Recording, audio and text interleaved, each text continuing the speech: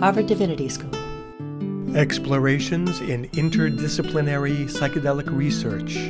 Regulation Panel, April 1st, 2023. All right, so our first speaker from the panel will be Glenn Cohen, who is the faculty director of the Petrie Flom Center, the James A. Atwood and Leslie Williams Professor of Law, and Deputy Dean at Harvard Law School. He is one of the world's leading experts on the intersection of bioethics, sometimes also called medical ethics, and the law, as well as health law. He also teaches civil procedure here. Thank you so much. Great. It's okay to do it from here because I don't have any slides. I'm just going to keep sitting, which is good, Always fun to relax, lean into it. So when I say words like artistic inspiration, a salve for a mental health crisis, when I say words like spiritual enlightenment, I know there's only one word people in the room think of, and that is lawyer, of course, right? So you might wonder what it is the law has to contribute to this great discourse we're having today, and I'm going to try to convince you the answer is quite a lot. So I am the faculty director of Poplar, the project on psychedelic law and regulation. Other people affiliated include Mason, Carmel Shachar, Jeannie Sue Gerson, Leonard's also an affiliate, Logan's been working for us. And we've done a number of papers on the questions of legal regulation, the legal future of psychedelics. I'm going to talk about two of them, one published, one still in progress, just give a little preview of that one. But if I want to give you a high-level idea of where we're going, my own view is we're at a moment where there are three pathways for psychedelic use in America. And while they are all burgeoning, there's going to be points where they come into friction with one another. One is a medicalized model, which brings it into the therapeutic relationship of psychiatrists and prescription. One is a religious model, spirituality and fellowship. And one, for lack of a better word, is personal use, right? Some people might use the word recreational, but I think that devalues what we're talking about. And unfortunately, it is the case that the regulatory superstructure has to think about how these are going to intersect, and some of the decisions we're going to make are going to clamp down on one while they burgeon another. I find it fascinating. It's an amazing moment to be doing this work. There's visionaries. I'm so honored to be sharing the dais with this man who kind of saw this world a long time ago and built towards it. But we're at a moment where Congress hears jointly from veterans and indigenous populations on these subjects, where they hear about mental health suffering, but also hear from big pharma on the question. So it's a very interesting moment of strange bedfellows in some instances, but also real possibilities. So the first topic I want to talk about is intellectual property. And here I'm going to draw from a paper I wrote with Mason in the Harvard Law Review Forum. So patents, as many of you know, are a form of government-granted monopoly. They give the holders the right to exclude others from making, using, or selling an invention for approximately 20 years from the date each patent application is filed. The public policy justification for such patents is that the right to exclude competitors incentivizes innovation and encourages inventors to disclose their inventions to the public instead of maintaining them as trade secrets. We see companies like the British pharmaceutical firm Compass Pathfinder Limited seeking and obtaining patents to protect the formulations of psychedelic compounds and methods of producing and administering them. Such companies argue that patents are necessary to protect their investment, not only in drug discovery, but also because of the cost of commercialization, which may involve very expensive clinical trials, as you well know, and other requirements to obtain FDA approval, as well as buy-in from the medical community thereafter. This sudden influx of psychedelic patents has prompted criticism from stakeholders, including patients, indigenous populations, journalists, lawyers, and the like. And they contend that the patents can exploit the traditional knowledge of indigenous communities without permission or adequate acknowledgement and compensation. Others argue that psychedelic patents are making a small number of companies gatekeepers for the emerging psychedelic industry, which could inhibit research, stifle innovation, and restrict access to needed therapies. In addition, some commentators frame the medical patent landscape as a thicket, a dense web of interlocking patent rights that restrict the entry of competitors.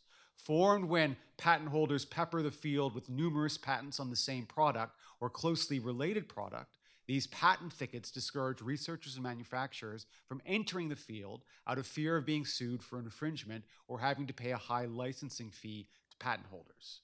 In many cases, the result will be that only large, well-capitalized firms will be able to navigate these murky regulatory waters surrounding psychedelic research and development. Granting patent exclusivity enhances existing disparities and the unique characteristics of psychedelics together with the regulatory environment surrounding them, may increase the likelihood of issuing bad patents, that are patents granted on inventions that do not meet the patentability requirements or that were patented in bad faith to block competition. And this is a real problem because the people who work at the PTO, the Patent Trademark Office, they typically lack examiners with sufficient knowledge of these substances and their history. There's been long-standing prohibitions, of course, of drug use from many people in the federal government, and the associated stigma and criminalization could threaten one's professional reputation and employment prospects. And when you don't have patent examiners with detailed knowledge of psychedelic compounds and their history of indigenous as well as underground use, the chance of bad patents getting through is more likely. Critics of psychedelic patents argue that many granted and recently filed patents would not stand up to scrutiny. While some of these could lack novelty, which is a requirement of the patent statute, others may lack non-obviousness because a person having ordinary skill in the field could have foreseen how to make them. Others would be invalid if they claim naturally occurring psychedelic plants or fungi or phenomena exhibited by these organisms as patent subject matter. But unfortunately, even if patents might ultimately be invalidated if challenged, they can be used to cause significant offensive harm against challengers. Patent holders can claim infringement by potential competitors, many of whom will be unable to mount an effective defense due to the prohibitively high cost of litigation. To use an evocative phrase of my colleague Bob Newcomb in another context, business decisions are often made in the shadow of law, such that the threat of such litigation by a patent holder may deter backers from investing in a space. Asymmetries of power resulting from abuse of the patent system are particularly relevant to this emerging industry, where barriers to entry are already very high. And we view the history of ketamine as a bit of a cautionary tale from which a space in which large companies have monopolized the space. We also see a race between those who want to push a psychedelic renaissance focused on naturally occurring substances and those who want to push one based on synthetic psychedelics, and the ways in which existing IP law and the cost of the FDA processes sets up some tension and some preferences for one of the other. And one way to think about it is that IP will, to some extent, set the terms about what psychedelics we get, which are allowed outside of underground use, and which are readily available for the therapies we so desperately need. Okay, thank you very much.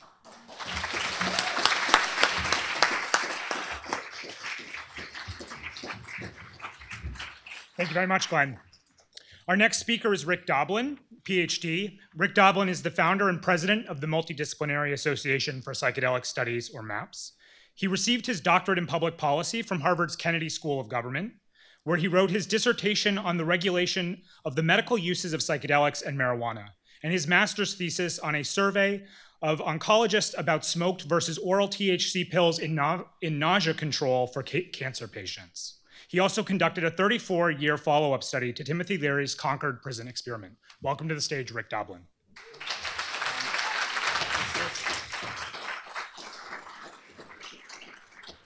Yeah, thank you very much. It's really a pleasure to be here.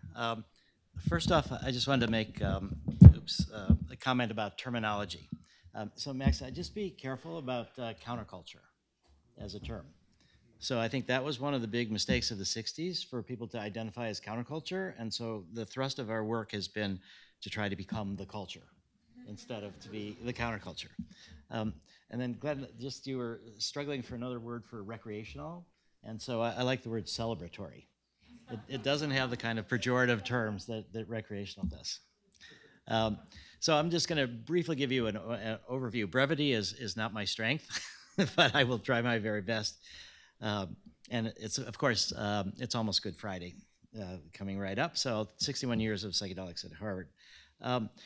What got me into psychedelics was 1972, and it was out of despair for the way the world was going, the Vietnam War. I was in one of the last years of the lottery. I'd been traumatized at a distance from the stories of the Holocaust and also the Cuban Missile Crisis. We could blow up the whole world.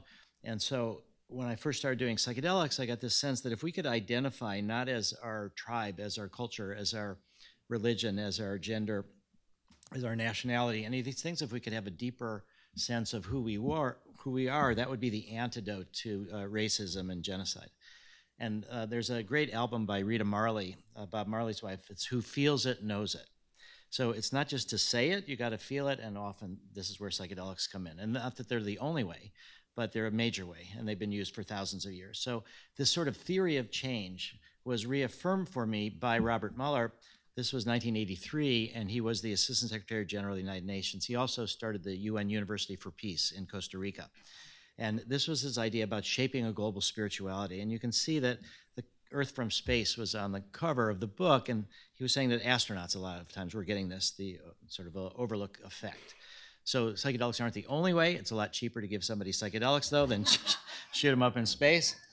But the theory is this, that mysticism is the antidote to fundamentalism. And I think that's going to be one of the major challenges, I think particularly here at the Divinity School, is how do we take people who are, you could say in some ways, inspired by, but also trapped by fundamentalism and literalism. And how do we help them realize that if they let go of that, something deeper is this sort of experiential sense. And it doesn't mean that they have to give away your cultural context or your terms, but you can see them in a different way. So this was, for me, very inspiring. And so I ended up writing a letter to Robert Muller, and I said, your book is great, I totally agree with it, but you don't say anything about psychedelics. And would you like to know about psychedelics? And can you help us bring back psychedelic research? And he said yes. Now, this is, you can't really read it, but I just want to say that I developed a proposal for Robert Muller in 1984, and this was for something that is happening, in a sense, right now by the studies of religious leaders with psychedelics at Hopkins and NYU. So this was an idea, is can we take a bunch of people who are in training for different religions and have different groups, and some of them get psychedelics and some of them don't, and then you do a sort of cross-analysis from all the people in the different religions, because a lot of the imagery is not going to be from, I would predict, is not going to be from their own cultural context. It will be, but it will also be other cultural contexts, and then what kind of studies can we see, and is there such a thing as an underlying common mystical core? And we don't think twice about it when we talk about languages, right? There's all these different languages, but we don't say Russian is better than English, and English is better than German. You know, they're all coming from our common desire to communicate using sounds. So I think that that's one way to think about religion. And we actually did scout the UN grounds for a potential psychedelic research site at the time, because the UN is not technically in America. They've got their own little legal status. So we never got permission to do this at the time, though, or didn't do it. But this, I think, is what's really exciting about the work that's going on with psychedelics and spirituality. This is our MAPS logo, as interpreted by Alex Gray. But the important point is that the hands are in front and the psychedelic swirly images in the back, meaning that it's about therapy, it's not about the drug. The drug makes the therapy more effective. It's not like ketamine that's often administered without any therapy. This is, therapy is administered with the adjunct of a psychedelic. And that's the message that we're trying to get across, also to the FDA, to the DEA, that this is really a therapy tool. Now, this was Timothy Leary and I in 1990. And so this was a benefit for MAPS. And it was tremendous. And after his talk, I went up to him and I said, can you please give us some advice? Those of us who are wanting to work with the government to try to do psychedelic research, you know, you've been struggling for so long in this field of psychedelics and you did this early work at Harvard, you know, what advice would you have for those of us who want to do work with the government? So the first thing he said is, fuck the government. He said, I am so far past asking for permission for anything, but I'm glad you're doing it. And that's where he held up my hand. So I thought this was kind of this, the passing of the torch in a way. All right, now the Good Friday experiment, what shocked me is that it took place in the Mars Chapel.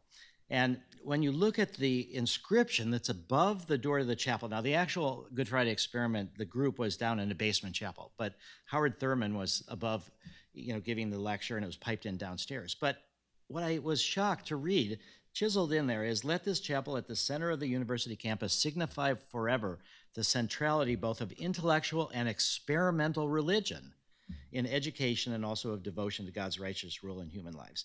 So this phrase, experimental religion, that they put up there way before they even had the Good Friday experiment. Now, the other part is that Howard Thurman, who was the minister here, studied with Gandhi. And he was very interested in the role of spirituality in political action, the political implications of the mystical experience. And Howard Thurman was also the mentor for Martin Luther King. And Martin Luther King got his PhD at Boston University. So we have, from the person that really helped start this research in psychedelics and mystical experiences, also helped introduce the whole concept of nonviolent resistance to the American Civil Rights Movement. It's really inspiring. So one of the problems, though, now I'll just say from my follow-up to the Good Friday experiment, was that the results were affirmed, that it was shocking. People could remember very clearly what their psilocybin was. A lot of times the people that got the placebo didn't have that much memories, but what I found was that there was a bit of an exaggeration of the benefits. It was written in Time magazine. Everybody that had the psilocybin had a mystical experience like the saints of all the ages, and that's not true. Not all of them did. And then it turned out that one person was so moved by Howard Thurman's speech, which, by the way, was recorded and is on the MAPS website. So if you want to hear Howard Thurman's Good Friday lecture, we still have it. And one party's like, you have to tell people there's a man on the cross. You have to tell people there's a man on the cross. And this one divinity student from Andover Newton said, yeah, I should do that. I should do that now. And I should tell the president. And I should leave this room and I should go tell the president. And then he's like, well, the president is in Washington. I'll tell the president of the university. So he's wandering down, as you know, Commonwealth Avenue is not very, it's not a quiet street. And so Walter Pankey and Houston Smith got really nervous and went chasing after him. And they caught him, and he didn't want to go back indoors. Now he's outside, and he's got this mission to tell the president. So they injected him with Thorazine. And that was completely missed. They never reported that. So there's a bit of an overemphasis on the benefits and a minimization of the risks. All right, but then their next step was going to be the Concord Prison experiment. And this was this idea that you could have a mystical experience, but how you describe it is subjective. What you say about its benefits in a way are subjective. But if you can reduce recidivism, that's an objective external measure. And this would be a great way to show that psychedelics had transformative power. And so they actually went into Concord Prison, took psilocybin with the prisoners. They would have half the researchers get a placebo, half to take psilocybin. And they treated about 35 people, and they ended up releasing them, and then they tracked recidivism. And this was considered to be one of the most best examples of psychedelic therapy in the history of the psychedelic literature. And when my paper about the Good Friday experiment was published in the Journal of Transpersonal Psychology in 1991, I got a call from someone from the Department of Corrections here in Massachusetts, and he said they had a room with the files from interesting prisoners. Malcolm X was one of them. But they had the prisoners from the Concord Prison experiment, and that list was gone. Nobody had that list. So they let me go ahead and do that. It took a whole year to get permission from the governor, and the permission came with this scribbled, it was permission, but somebody had scribbled, no psilocybin.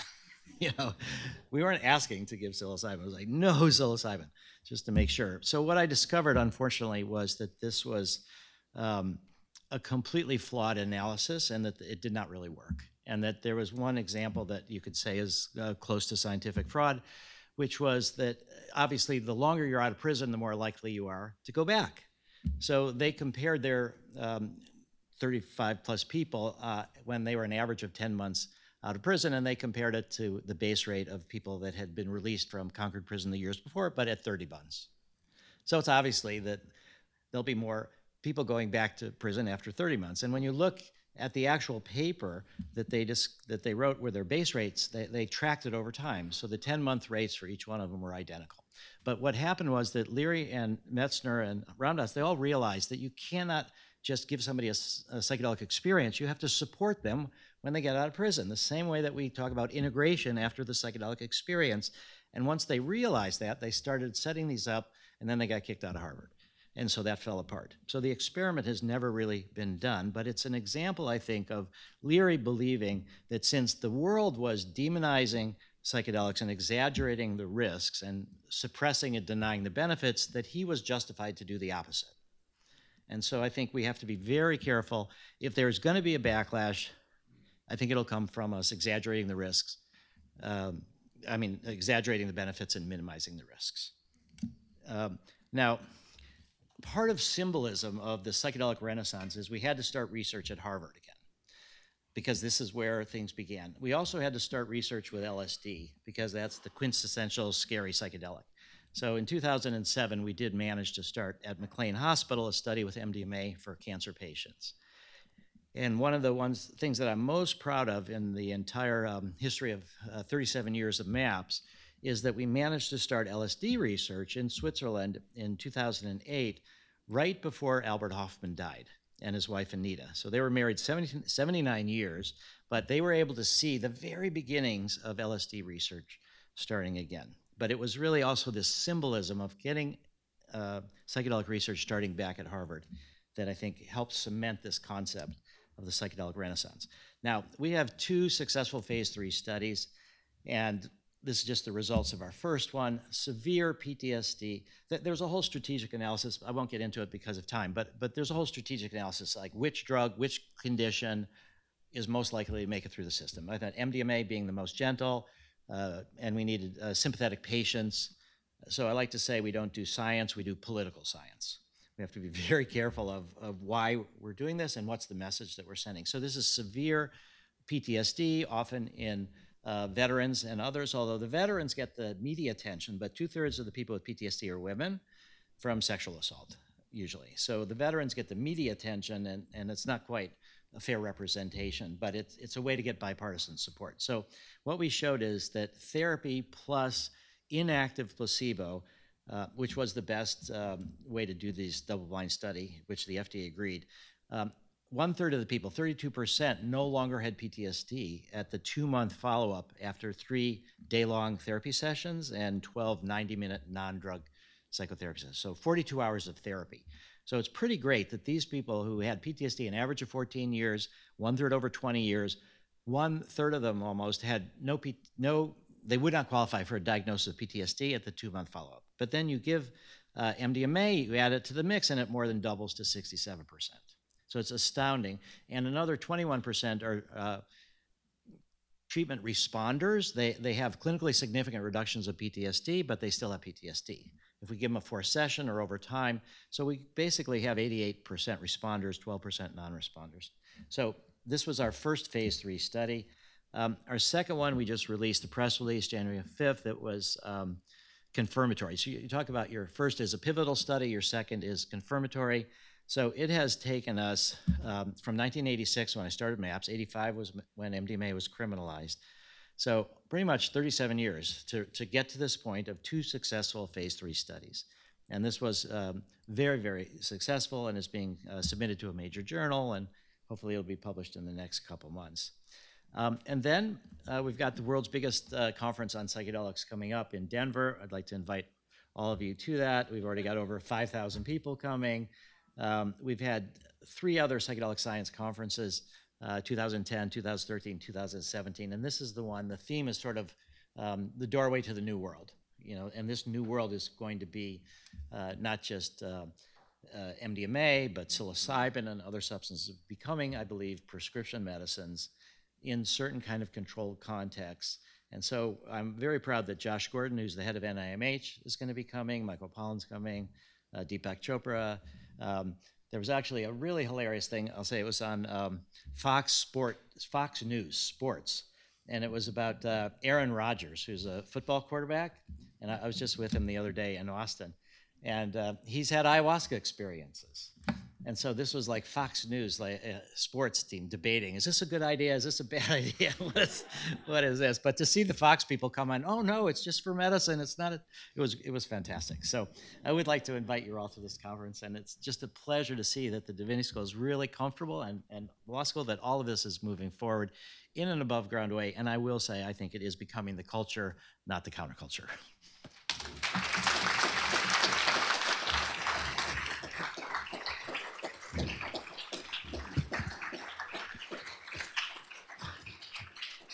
Thank you so much, Rick. A wonderful example of the past of Harvard meeting the present and hopefully helping create the future. We are now going to turn, our next 2 presenters will be on Zoom. Our next presenter is Dr. Mason Marks. Let's see if he's able to just Here we go. Yep. So Dr. Mason Marks is the Florida Bar Health Law Section professor at the Florida State University College of Law. At Harvard Law School, he is a senior fellow and project lead of the Project on Psychedelics Law and Regulation, POPLAR, at the Petrie Flom Center for Health Law Policy, Biotechnology, and Bioethics. I welcome to the virtual stage Mason Marks. Perfect. All right. Thank you so much. So thank you, everyone. Thank you, Jeffrey. Thank you, Paul, and Professor Stang for organizing this event. It's really great to be with you. I'm going to talk a little bit more about the work that we're doing at the Project on Psychedelics Law and Regulation. Glenn Cohen talked about a couple of the projects we've been working on, and I'll talk about two more. We started Poplar in 2021 because we were watching these academic programs crop up around the country and around the world, but they were all focused on the medical applications for psychedelics. And we observed that there was a lack of work being done on a legal and ethics side. And so that is really the necessity through which Poplar was born. And I really want to thank Tim Ferriss and Matt Mullenweg for supporting our research through the SciSay Foundation. We just really see the law as one of the primary obstacles to scientific progress in this area. So I'm really excited to be a part of exploring the legal landscape. And that's what I want to talk about first, is to provide you with an overview of the psychedelic legal reforms that are sweeping across the country, what I like to refer to as the psychedelic legal renaissance. And most of the action is on the local and state level. I'll give you an overview of that, and I'll talk a little bit about what's going on at the federal level, but it's not quite as comprehensive. So I recently published an article called The Varieties of Psychedelic Law in the journal Neuropharmacology, where I break down 5 different categories of psychedelic legislation that we're seeing. There are others that exist in other countries, but these 5 are really the types that we're seeing in the US, and certain hybrid approaches, combinations of these different categories. And the first is decriminalization, which involves either the reduction or elimination of criminal penalties associated with various activities like producing, possessing, consuming, or sharing psychedelics.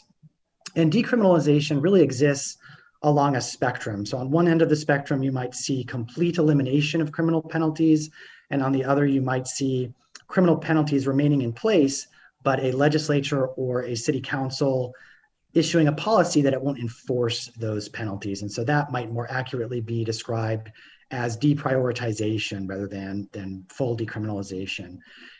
This trend really started in the US in 2019 when Denver became the first US city to decriminalize psilocybin-producing mushrooms. And several other cities like Oakland, California, Santa Cruz, California, Ann Arbor, Michigan, and Cambridge and Somerville, Massachusetts followed suit shortly thereafter, and they added other substances in addition to psilocybin. Massachusetts really has become a leader in this area. There are about 15 cities now that have decriminalized psychedelics to some extent. I believe Massachusetts has 5, and that is thanks to the efforts of activists like those at a group called Bay Staters for Natural Medicine, and other groups like them around the country, like SPORE in Colorado and Decrim Nature Seattle in Washington State. These groups are volunteering their time to educate lawmakers about psychedelics and to advise them on decriminalization policies. At the state level, we only have 2 states that have decriminalized psychedelics to varying extents, Oregon and Colorado. Oregon was the first state where voters passed a ballot initiative, Measure 110, in November of 2020, which partially decriminalized psychedelics or the possession of small amounts, personal use amounts, not only of psychedelics, but of other controlled substances like cocaine and heroin, for example. And it reduced the penalty from a misdemeanor to a civil infraction or a $100 fine that people can avoid by agreeing to go through a substance use treatment assessment process. The second state to implement decriminalization was Colorado, where voters passed Proposition 122, or the Natural Medicine Health Act, last November. And this is another ballot initiative. So far, decriminalization has not been very palatable to state legislatures, and we've only seen these types of laws come into being through ballot initiatives, or voters approve them. In Colorado, the decriminalization went a little bit farther. Instead of limiting limiting penalties to people who possess more than personal amounts, in Colorado, Proposition 122 removed criminal penalties for production and even sharing of psychedelics, and not just psilocybin, but psilocin, mescaline, ibogaine, and dimethyltryptamine. The next category that I want to talk about is called supported adult use. And I like to draw a comparison to recreational cannabis, or what might more accurately be called adult use cannabis regulation. This is really the dispensary model that exists in many US states, including Massachusetts, where people go to a retail store and they purchase cannabis, and they can do so for any reason. They don't need a medical diagnosis. They don't need a doctor's prescription. The supported adult use of psychedelics like psilocybin is similar in many ways because people don't need a medical diagnosis or prescription. However, they can't take the product home. They have to utilize it at a special center, a service center or healing center, where a licensed psychedelic facilitator is there to support them, ensure their comfort and safety. So Oregon was the first state, again, to implement this type of legislation. Voters approved Measure 109, the Oregon Psilocybin Services Act, alongside the decriminalization ballot initiative, Measure 110, again in November of 2020. And since then, there's been a 2-year rulemaking process where the Oregon Health Authority has been creating rules for this emerging industry that it published in December. Colorado is a little bit later, came along a little bit later.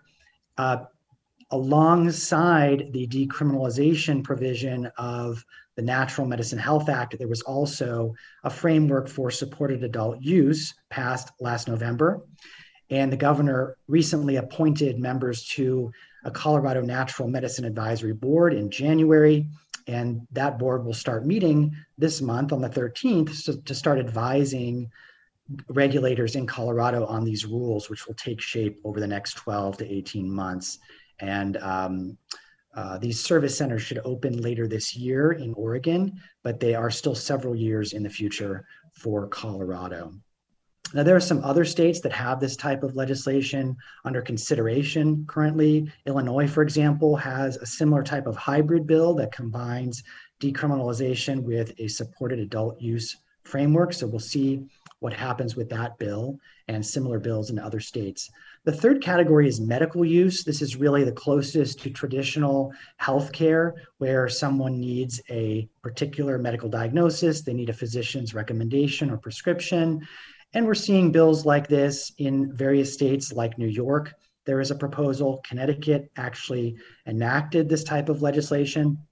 Unlike supported adult use, which arguably conflicts with federal laws like the Controlled Substances Act, medical use legislation also often dovetails fairly nicely with federal laws and FDA regulations. So in Connecticut, for example, they are leveraging the FDA's existing expanded use program, and that allows one to provide access to a controlled substance, an experimental or investigational drug that is not yet FDA approved. The fourth category of legislation we're seeing is best characterized as clinical research. And this is really just where a state provides some funding and support to open a clinical trial in the state. Texas is perhaps the best example of this, where research is getting underway in Houston at the Houston Medical Center and VA, utilizing, I believe it's psilocybin in a veteran population with PTSD. And the final category that I'll touch on, I call policy analysis. This is probably the most conservative approach to psychedelic legal reform. Really what happens is the legislature might provide some money to create a task force or a work group to study the feasibility of further psychedelic legislation. And we've seen this type of legislation under consideration in states like Hawaii, as well as Washington State, which now has this type of bill under consideration by the legislature. One of the projects that we have in the works, which should come out any day now, actually, in the Boston University Law Review, is a law review article about the regulation of microdosing, where people take small doses of a psychedelic, typically a dose that doesn't cause any perceptual changes. And in this article, we address how microdosing is regulated currently under state, local, and federal law, and how that perhaps should change in the future. The second thing I want to talk about in my remaining couple minutes is the reform of controlled substance regulation. Our colleague at Poplar, Carmel Shahar, and I recently published an article in Nature Medicine called Drug Scheduling Limits Access to Essential Medicines and Should Be Reformed. And in this piece, we talk about how we like to think of Schedule I, which is the most heavily restricted category of controlled substance, as a regulatory black hole. And that's because once substances are placed into Schedule I, they almost never come out. And that's due to an informational asymmetry where very little, often low quality evidence is required to put a substance into Schedule I, but you need a mountain of very high quality evidence to take it out. And due to this informational asymmetry, substances get trapped there. And I know that Rick Doblin is very familiar with this because in the 1980s, he urged the Drug Enforcement Administration, the DEA, not to put MDMA into Schedule I, and they went ahead and did that anyway. And it's taken all these years since then and tens or hundreds of millions of dollars to be on the brink of potentially taking MDMA out of Schedule I. And part of the problem is that over the years, many people, including courts and legislators and regulators, have confused the requirements and the purpose of scheduling with the FDA approval process. And oftentimes they're treated as the same when they actually serve different purposes and have different requirements. There are some efforts to try to change that. The one I'll just mention briefly is the Breakthrough Therapies Act under consideration by Congress, which is being sponsored by Senators Booker and Paul. And what that would do is that would help address this information asymmetry. Right now, you really need data from phase 2 or more likely phase 3 clinical trials, if not full FDA approval, to take a substance out of Schedule I. And the Breakthrough Therapies Act would reschedule substances that are designated breakthrough therapies by the FDA. Psilocybin and MDMA have both been designated breakthrough therapies, which means that they could represent a significant improvement over existing treatments.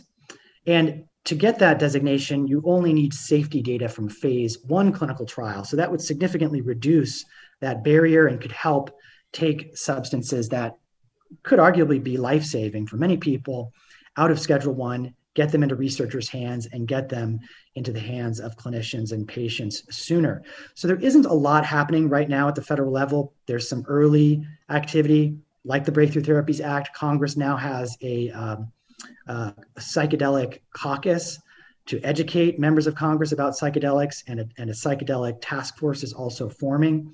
I'm encouraged by that. I think there will be a lot of exciting developments in the future. And I just want to wrap up by saying that I think Harvard really is the leader in this area. I don't think any other university has the depth and breadth of programs on psychedelics that span the law, religious use, and medical use and others quite so effectively. So I think the future is very bright for psychedelics research at Harvard, and I hope you all will participate in that. Thank you so much.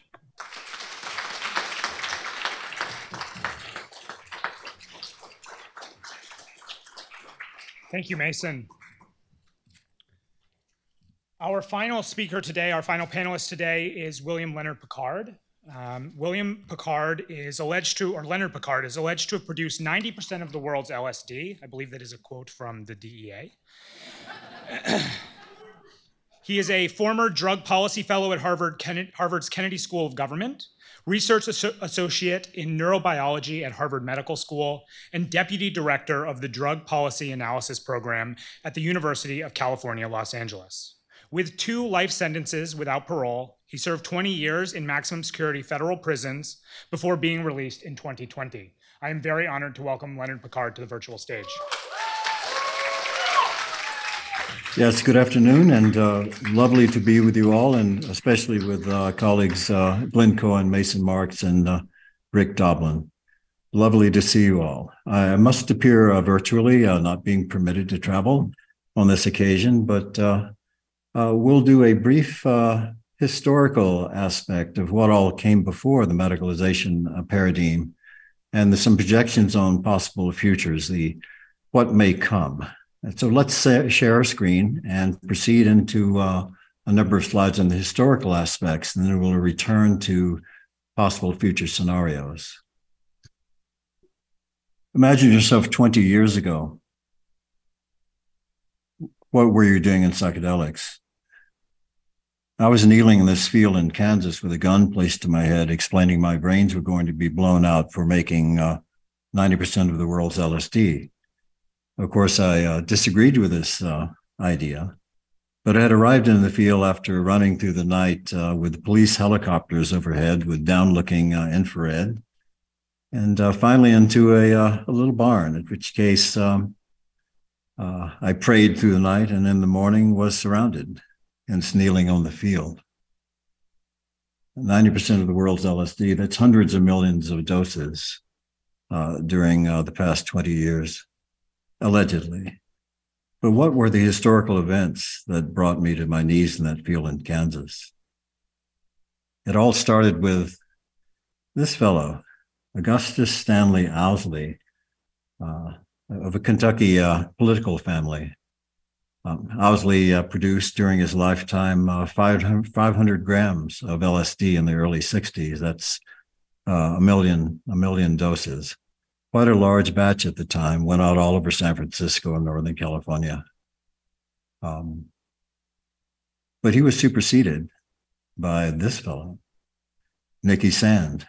Nicky Sand, the chief chemist of the Brotherhood of Eternal Love, and a friend of Rick's before he passed, as well as my own in my youth. Nicky, a wonderful blotter photograph of Nicky, produced 150 million doses in the course of his career, about 13 kilograms of pure LSD that went out across not only Northern California, but across America and the world, and Italy, France, Thailand, South America, a revolution at the time. The Kansas lab was alleged by the government to produce that quantity each year for 20 years. Nicky, Owsley, and myself were all students of this wonderful individual, Sasha Shulgin and Ann Shulgin, authors of the seminal text, Pikal and Tikal. Sasha was the lone voice crying in the wilderness in the 80s and 70s, the leading medicinal chemist, pharmacologist in the world in terms of entheogens, an inventor of hundreds of analogs of great consequence, the early promoter of MDMA for underground therapy, and the inventor of 2CB and DIPT, and a wonderful constellation of very interesting compounds. Sasha and Ann in a blotter, holding a molecule in MDMA, beloved throughout the world for their contributions.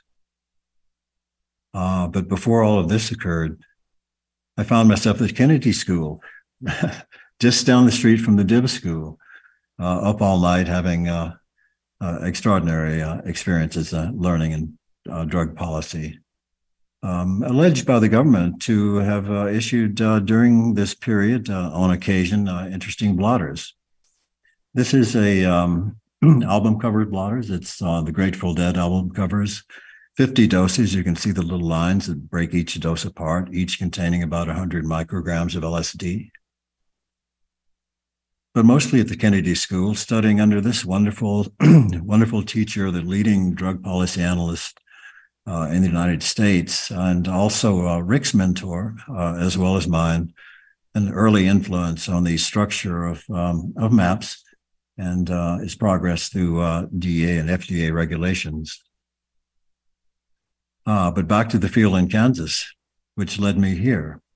30-foot walls, no horizons, no flowers, no children, no dogs, no streams, no Mozart, just gravel, walls, steel, a rather horrific environment, especially with these grad students in criminology. quite interesting fellows that one learned to be very polite around. There were killings, stabbings. I'm speaking here of extreme regulation. Remember, psychedelics are still Schedule 1. They are truly illegal, and possession of large quantities can lead you to this. This was my home for 20 years, most of the time, 60 square feet, good for meditation and yoga and writing. During this period, I reflected back on some early work at the Kennedy School and the prediction of the fentanyl epidemic in 1996 under Mark Kleiman, in which we anticipated the next major drug of abuse would be a fentanyl.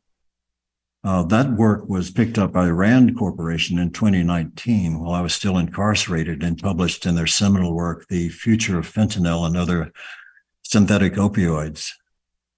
I was released shortly thereafter. Rand quoted the fentanyl prediction at the Kennedy School as the first prediction and recommendations for prevention of a epidemic that was 20 years in the future.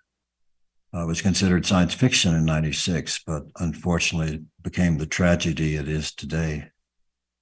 Released in 2020, I entered a world where billions of dollars and thousands of distinguished researchers had eyes upon psychedelics. And I encountered, now working with a venture firm in New York City, great organizations such as Cybin, Compass, which is run afoul of American View in terms of its control of the patents for psilocybin, but still extraordinary collection of individuals. Gilgamesh, which is a ibogaine analog firm. Much of the new structures made by Dolly Sames' lab, a chair of chemistry at Columbia, manufactured overseas, now valued at about $80 million. And other firms, hundreds of firms, frankly, three to 500 psychedelic firms have appeared in the last 3 years as a result of not only Rick's work, but Roland's work, seminal efforts at Hopkins. Of course, DARPA got into the mix and is now offering, oh goodness, $20 or $30 million of grants to develop substances that are not psychoactive, that have effects on neuroplasticity. They may have healing effects, but the long night of the soul is not necessarily required to have these effects. So the hypothesis goes, the community is still divided upon it. The most interesting developments that I can see presently are in artificial intelligence. In the firm that I work for, we see a number of startups, Celera, SciBio, Gilgamesh, a number of firms that rely upon artificial intelligence and computational chemistry in order to create novel compounds. And so this leads us into what is the question of the future? What outcomes will we see in the next 5 to 10 years, or ultimately, which way are we going? Let me get off screen sharing now so we might get a good look at each other. The future, based on what we see in terms of artificial intelligence, in terms of drug development, the wide variety of MDMA analogs and DMT analogs by firms such as Tactogen in Redwood City, and Beckley Scitech at Oxford. We will see tens of thousands of new analogs based on the classical legacy compounds, DMT, mescaline, LSD, psilocybin. We'll see intravenous use, sublingual use, buccal use, every conceivable variety of variations on these molecules is being developed as we speak. Stakeholders are claiming patent rights for every molecular variation, even though it's dreamed purely in silico by artificial intelligence platforms such as Schrödinger. So we have 4 possible futures I could anticipate based on experience that we may be moving toward. The first future was all is well, things will go smoothly. The 300 clinical trials will play out quite easily. We'll have wonderful new medicines, all well and good. I trust that will be what will occur. The second possibility is we'll have an untoward event. Something unusual may happen on the street, or something unusual may happen in the clinic. There may be a behavioral acting out. This sort of thing was seized upon by the government in the 60s to create the great darkness of the next 30 years and the oppression and laws and heavy regulations that occurred as a result of it. So the second alternative in the future is we see an unusual event occur clinically or on the street, something worthy of media, in which case there may be a blowback media-wise. Right now we're in a honeymoon phase, very positive things. We all have great hope for BRICS effort, those of MAPS, those of the hundreds of firms doing such wonderful research. And we have the momentum and the distinguished eyes upon this and the funding upon it. So the future is likely bright, but there may be an awkward moment in the next few years. The third possible future is an increase in regulation during such awkward moment. Increase in moving backwards in time, perhaps 10 years. I don't consider that very likely. I consider that regulations will continue to soften, barring an awkward event, such as more tolerance of the decriminalization movement, more federalization on the Hill. The Booker Rand Paul Breakthrough Act allowing rescheduling to Schedule 2, more research in that. But all of these futures, the fourth future, is complicated by the variety of analogs that are occurring. We'll see analogs that are marvelously new medicines. We'll see analogs that are little horrors, new beasts like fentanyl. So the future is caught between these two extremes. Likely the positive aspects will prevail, but there may be little horrors that come along. For example, is N-bomb, the hallucinatory variant on 2CB that turned out to be something of a killer in India and parts of Europe. We'll see development of new religious cults, like under the Religious Freedom Restoration Act. So those in the div school that want a good PhD thesis might consider RIFRA evolving from legacy compounds and also from new analogs, a new God molecule that attracts attention from congregations. In closing, I can only point out that in the past, medicalization has led to maybe 20 or 30,000 individuals receiving psychedelics. That's about to change. There'll be hundreds of thousands, if not millions. But in the past, in the underground, there were 2 billion doses distributed around the world in the last 40 years. And that continues at the rate of 200 to 300 million doses a year in the illicit underground market. We trust that the medical market will expand broadly around the world, bringing marvelous new medicines. Let me close with those thoughts, and with all honor to our distinguished panelists, and all honor to the many gathered here today to advance this dream. Thank you.